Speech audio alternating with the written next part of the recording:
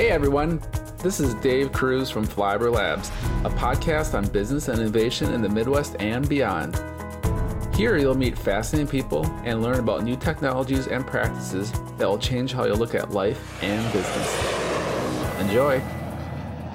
Hey everyone, welcome to another episode of Flyover Labs, and today we have Mark Bakken with us. And Mark is the founder and managing partner of HealthX Ventures, which he started in 2015.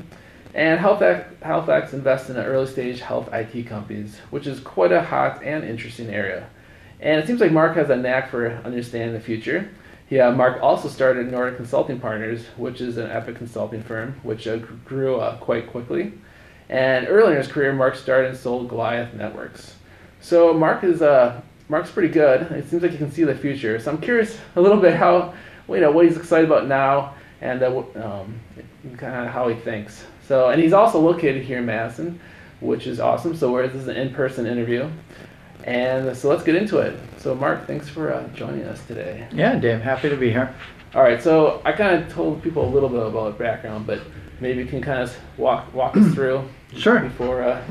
Sure. So born and raised my entire life in Wisconsin, one of those wonderful flyover states. So, awesome. Went to school at UW-Madison, computer science grad.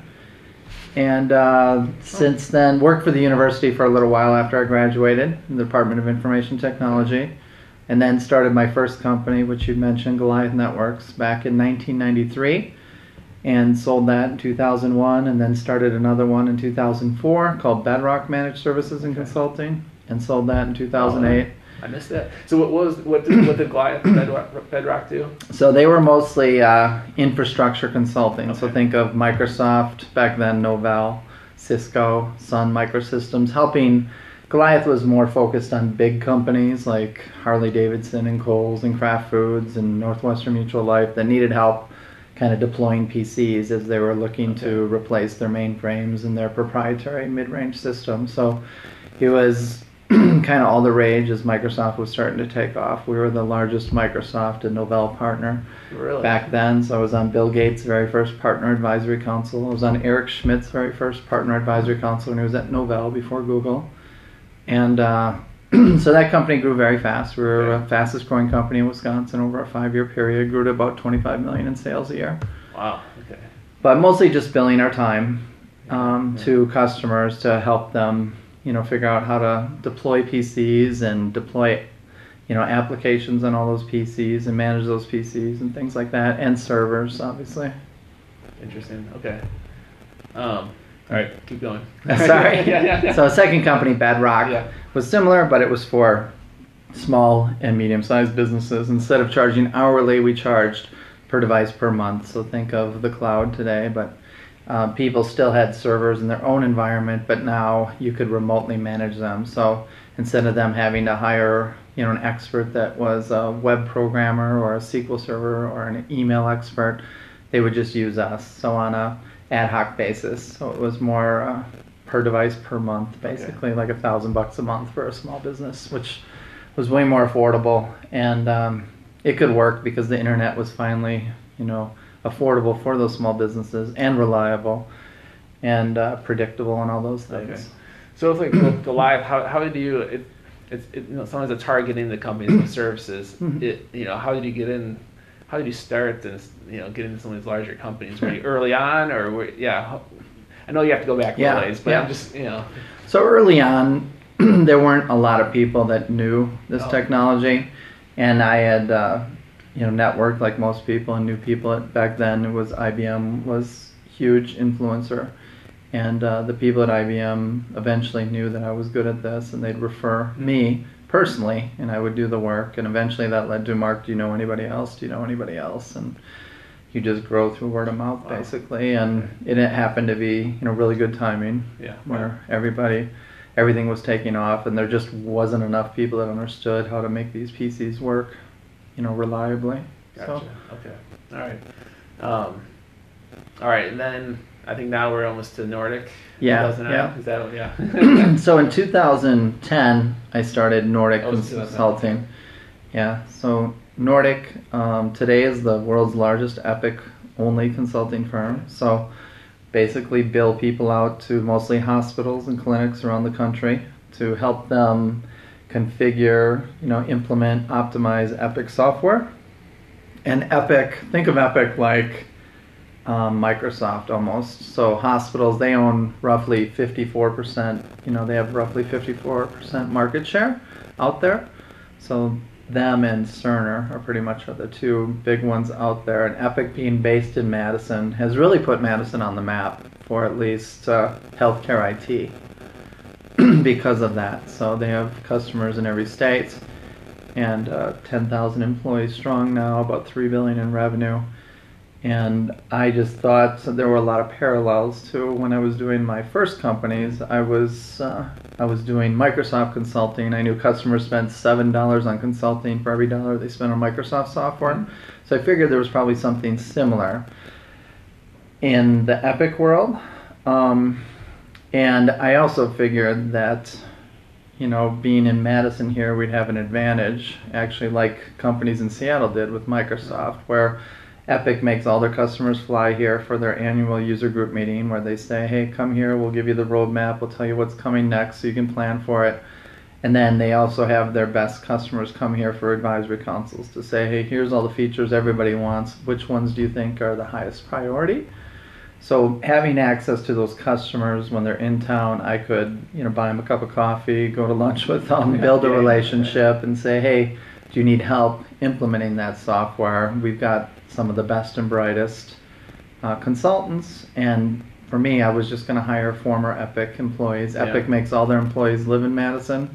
They hire, the sharpest people from around the country. They do extreme vetting. No, they do profiling, basically, that's personality. That's a whole interview right there.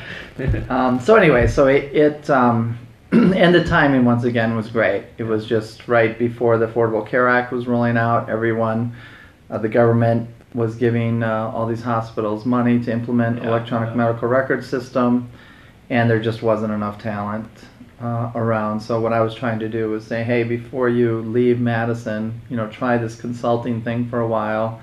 Since you've got a skill set that's high in demand, you can make a lot of money, and it might lead to your next thing. You might end up working for a hospital. It's a good way to kick the tires for both you and them. And thankfully it worked out well. And so how did you start? Did you bring on a partner because you didn't know Epic?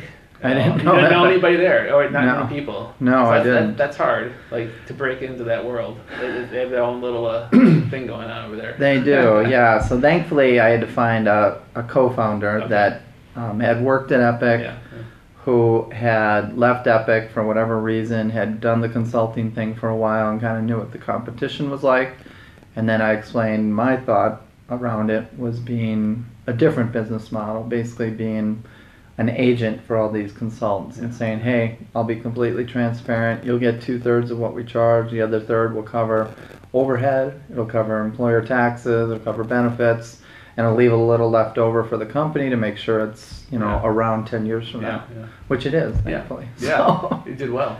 I guess it is almost, it's been a while. And so how, multiple times you've kind of, good timing sometimes is luck, but you've done it multiple times, so maybe not as much luck. And so, how, what did you see with when you started Goliath? Did you see the future, or more it's you're really interested in Microsoft products and Novell, and let's, I'm good at this, let's just do it.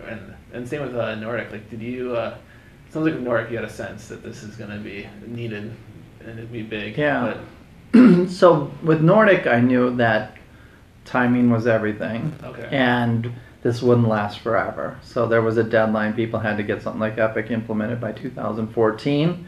So it was going to be a mad rush for people. So I had to find a way to finance the growth of the company that didn't rely on traditional methods, didn't go to a bank for a line of credit or a loan. So one of the keys was using something called factoring. So think of payday loans almost for businesses. So extremely expensive, but the benefit was we didn't have to get investors. We didn't have to work with a bank. We could grow exponentially. I built it into the business model where the cost was maybe 1% of the billable rate. And but that would allow me to seize every opportunity out there. Because typically you hire someone, they do work, they expect to be paid, Yeah, but it takes a while to bring the money in 2 weeks, but it might take 60 to 90 days to get paid. So if you don't manage that cash flow, it can cause problems for a business. So for me, I knew I could grow infinitely as fast as opportunities were out there, and all I had to do was make sure, we delivered what we said we were doing. Interesting. So it's as much a cash flow issue as a demand issue. That's a good problem to have. Yep. It's a great problem to have. Everyone's looking for that problem. So we grew, 1.3 million in sales the first year, and then 13 million the second year, Really? and then 38 million the third year, and then 80 million and 120 million. It just snowballed very, very fast. And were there many other epic consulting firms out when you started? There's tons of them. Or back when you started? Back when I started, absolutely. There were a lot. Yeah, Really? There were plenty out there, but none of them paid like we did. They all paid basically what they could get away with. So they'd say, how much were you making? We'll give you a 15-20% raise for a base salary, and then we need you to just bill as many hours as you can, and depending on how much you bill, we'll give you a bonus. Okay. So what I did was basically align the incentives and said, the customer needs you to work 40 hours a week. Yeah. And if you work 40 hours a week, you can get 2/3 of what the market's willing to pay. And, today the market still pays about $150 an hour. So most of these people are making $100 an hour, 40 hours a week, plus they're getting all their expenses paid. They're getting all their flights paid. They're getting their hotels. They're getting hotel points, frequent flyer points. They're getting all kinds of stuff. So they really liked that model because they tended to make more, and they could focus on making sure they did a good job. And the customer was happy because the customer needed the projects to get done in a timely fashion. What typically happens is someone is working salary, they're like, I'm late to getting to work because I had to drop my kid off or do this or do that, and then they have to leave early for some reason. It's usually always good reasons, but then all of a sudden it's only 30 hours of billable time instead of 40, and now the customer is like, the project's behind, and this way, everybody their expectations are set appropriately, and they're financially rewarded for the value they're creating. Oh, interesting. I'm quite curious how you kind of took over, because once again, being a latecomer, I feel like you'd be behind the 8 ball. It'd be tough to do it. So it's mainly the transparency, you think, and the cash flow management. It's both those two things. The demand, the signing up new customers, that seemed like there was lots of demand, so that was not as big. There was, but you still needed to be transparent with them, and you needed to be hyper responsive because it's there was tons of competition. So you have to basically move on their time frame. So when they're like, hey, do you have someone? Either you do or you don't. Don't sugarcoat it. We would have plenty of people that wanted to work for us, but we would just say, hey, it comes down to the customer. And there was a little bit of a Darwinian thing there built in, where the customer would get 3 or 4 candidates that we thought were good, but ultimately the customer would decide, and they'd usually pick the person with the most relevant experience that matched their environment, whether it was a children's hospital or academic hospital or an IDN or whatever module they were looking for, whether it was pharmacy or emergency room or whatever, lab type stuff. Makes sense. Okay.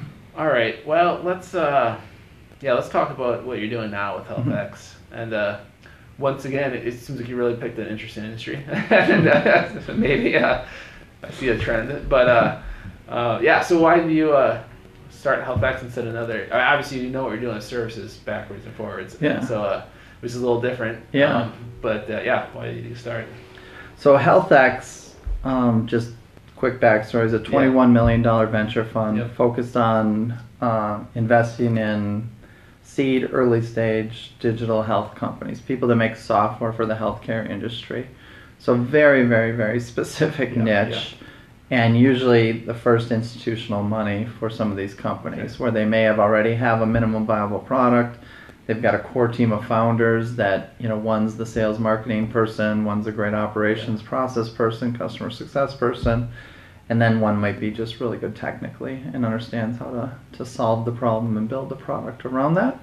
But they're looking for capital, and people with connections. So at Nordic, thankfully, I got to work with some of the largest health systems around the country, met a lot of CIOs and chief medical information officers that are looking for innovative solutions to use, technology, software to make things more efficient in healthcare. We all know healthcare is way too expensive. Yes. So there's ways to use software to learn from each other, to help doctors and nurses hone in on a cure, learn off of what other people are doing, basically, which is the core of what Epic does. But there's lots of other niches. Healthcare, almost 20 cents of every dollar spent in America is spent on healthcare. So it's huge, trillions of dollars a year, 4 trillion.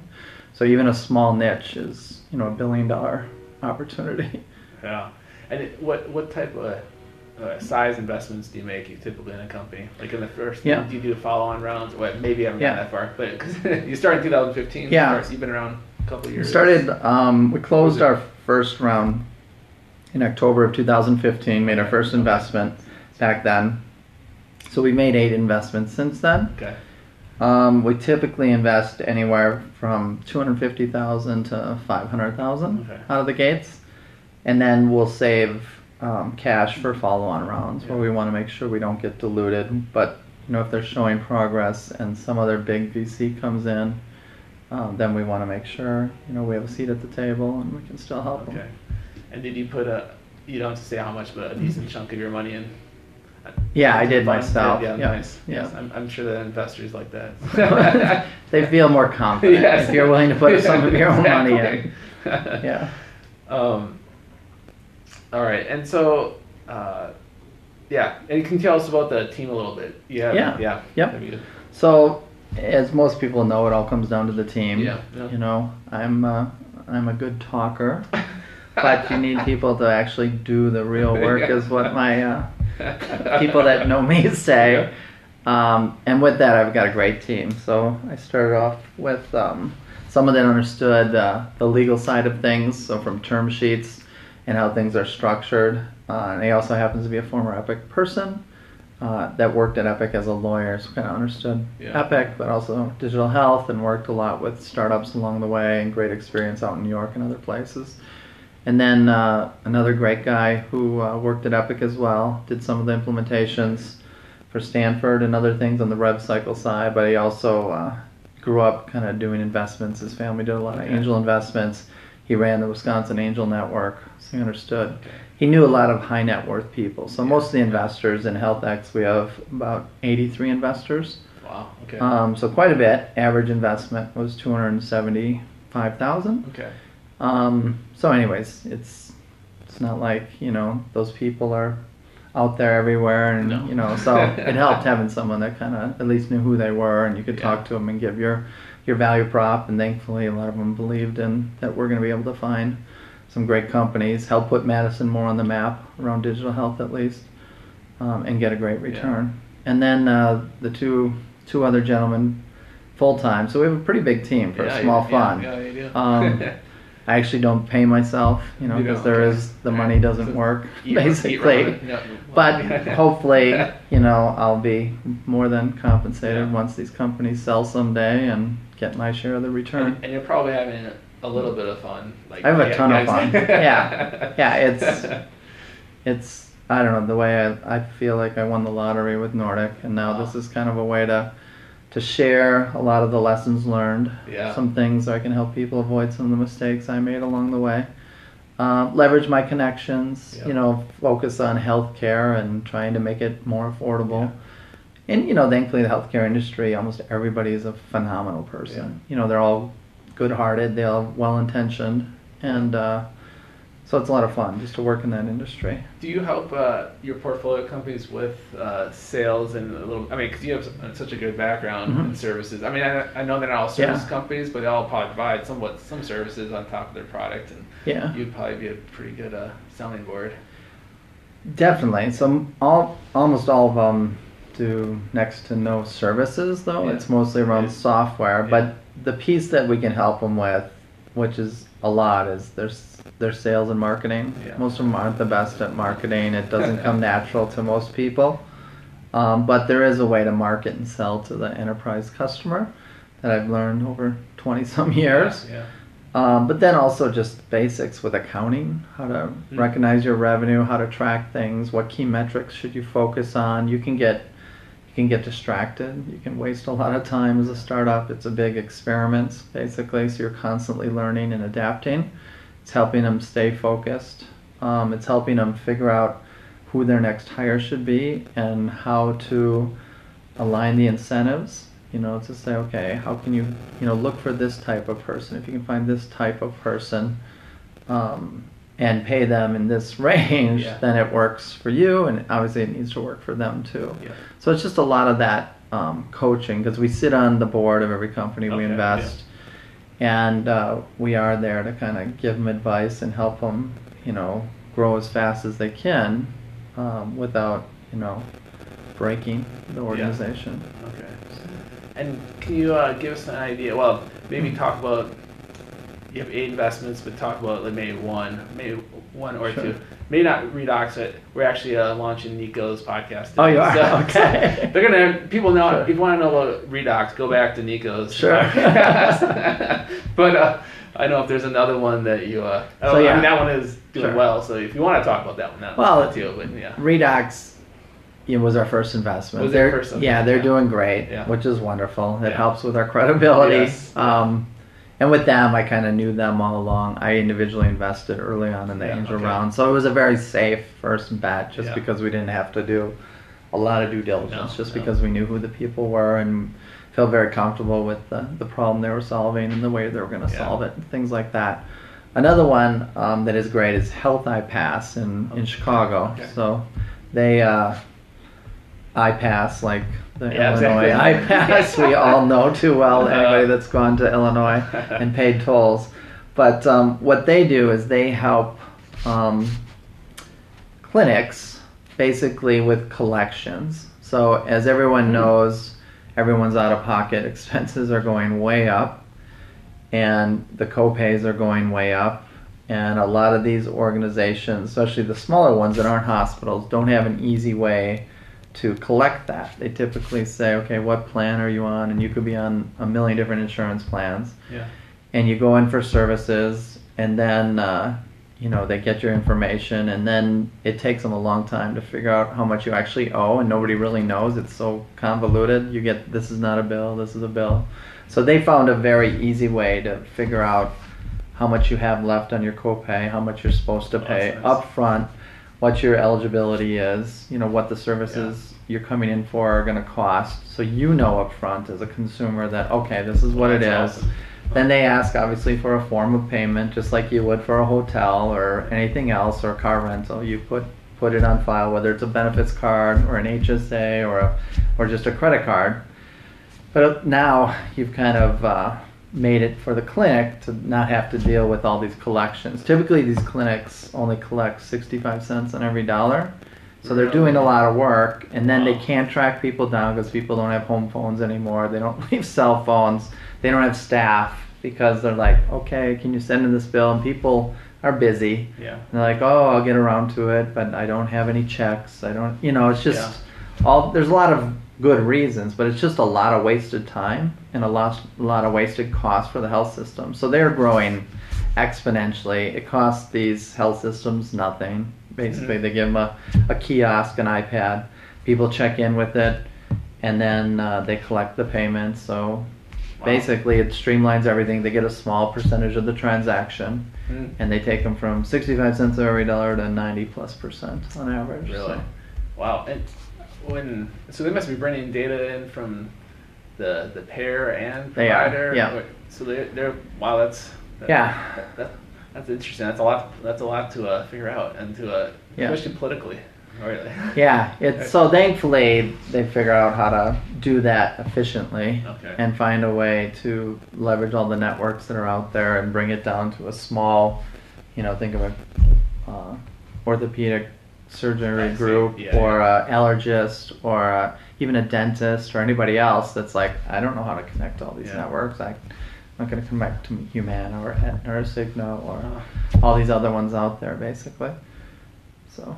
And so can you kind of walk us through your thought process, like take us, like when did you first talk to HealthX, and was your initial impression like, oh, this is awesome, or was it like, oh, this is okay? Like I'm just curious, like how, and then how long did it take to close the deal, and what were your main concerns and due diligence? I can absolutely follow, but I'm just kind of curious to think through like how you make this happen. So we get over 600 companies pitching us a year. Really? They're pitching, wait, do they send you materials, or are they actually just from referrals to accelerators to incubators? Those are all inbound. Those are people that know of us, because there's not many VCs that will invest this early around the country. Yeah. So the few that do get a lot of inbound. Okay. So we get a lot of people saying, hey, we'd love to talk to you about what we're doing and see if it's of interest to you, basically. So my team, I didn't talk about the rest of the team, 2 other guys. One is former Epic as well, but he ran vendor relations at Epic for 6 years. So he worked with all the product managers at Epic. So when they would get approached by customers and say, hey, do you have a solution where we can collect up front? Epic would we don't do that, but we know HealthIPass could do that. Okay. So he learned a ton about this whole ecosystem and all these huge strategics out there that did stuff that were additive to what Epic and Epic's competitors are doing. So, not everything we invest in, has to work with Epic. Right, it's just kind of alongside of it, and you could replace Epic with one of Epic's competitors. Yeah. So that's another gentleman on the team. And then the last gentleman came from Texas Medical Center, which is the largest collection of health systems in the country. Really? It's about 25. It's down in Houston, and it's everywhere from MD Anderson, the cancer place, to Texas Children's Hospital, to a bunch of different ones down there. And they have basically an accelerator, or more of an incubator. So they don't take any equity or anything else like that, but they help a lot of these startups flesh out their business models and bake their business models. So he has a lot of experience working with these companies. He was also pre-med, so he understands and he has great relationships with a lot of the academic health organizations around the country. So they take usually the first pass, where they look at it and they kind of know what we're looking for, where we're saying, hey, we'd love to invest in a company that's doing something about security and healthcare. So let's look for solutions around that. Let's find something around payment systems. So we did that. Let's look for interoperability. So that was Redox. So they know kind of big picture what we're looking for. And then, they'll basically take the first pass and say, hey, does this business model make sense? Is this an awesome team that, has all the raw ingredients that we look for in a team? And then is it something that we can help? We have a lot of connections with the health system. So is it health system focused versus pharmacy focused versus medical device focused or payers or stuff like that. Makes sense. Okay. So anyways, back to HealthIPass. I think that actually came in through Matter. So Matter down in Chicago, they have a lot of it's a great place for startups to go around healthcare, and they got a great ecosystem there.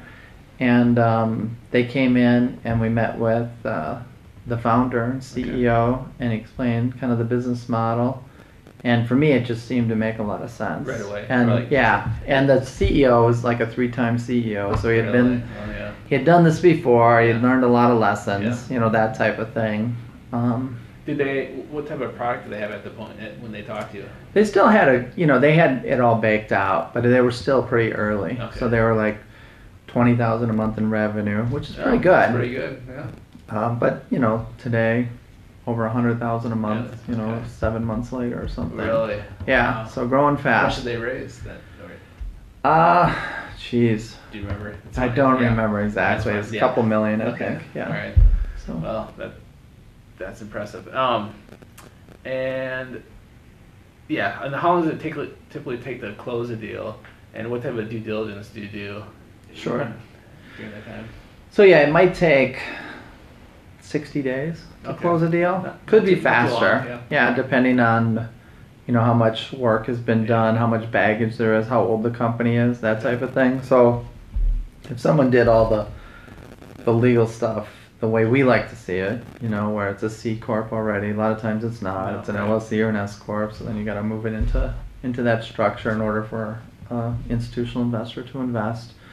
And then it's all the things like going through their current customers, talking to them, and seeing what they have to say about them. It's understanding the legal risks of any investment, how to mitigate those risks if there is any. Sometimes there is, sometimes there isn't. And it's evaluating more the team and references, and crunching the numbers to see if it all adds up, basically. Gotcha. Okay. Because well, you probably can't say. Let's go and take a hypothetical. Like if you invest $500,000 and let's say the post money is at like $10 million or something, because they may raise $2 million. What do they need to exit at in order for you to be happy? So ideally, we'd like to go into everyone thinking we could get a 10 times return on our investment, knowing that on average, unfortunately, only 1 out of 8 might. Hopefully, they all do something, where you get a 3x or 4x or 5x.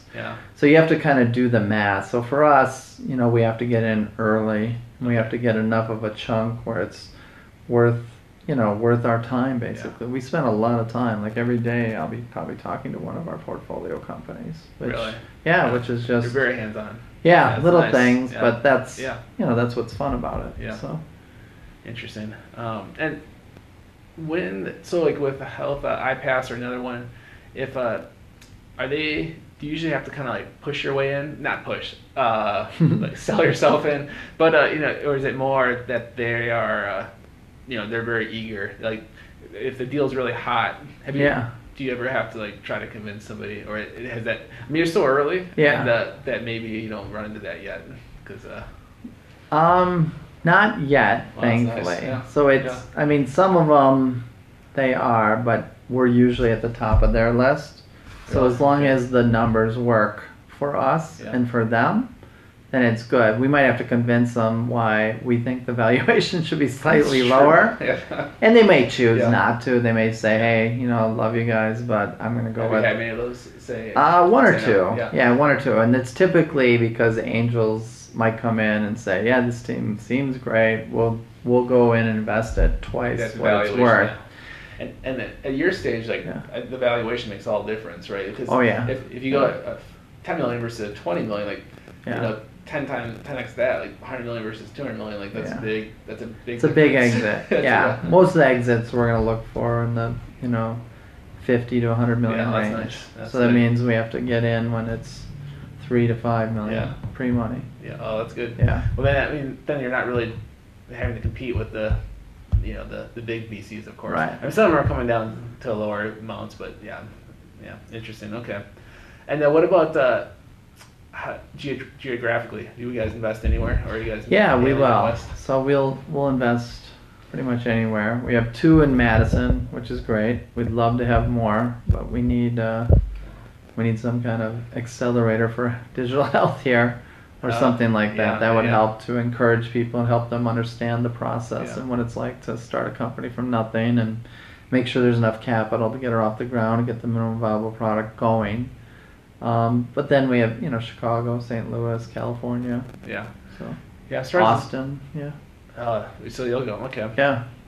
Do you guys make the rounds? Do you guys travel to those? We do. Wow. Okay. All right. And we're getting close to the end. This is a little bit longer, which is fine. Hope it's okay. And so I was curious. I think always the biggest X factor is the team. And how do you? What do you look for in a team? Like, you're going to talk to them a lot, so you kind of have to like them probably to a point. They can't be jerks. Like, maybe, but and then they have some experience and they just seem transparent. Or what do you? The main thing is they need to be very passionate. Okay. Because passion sells, and they need to really, really believe. Because if you believe, you can convince somebody else, basically.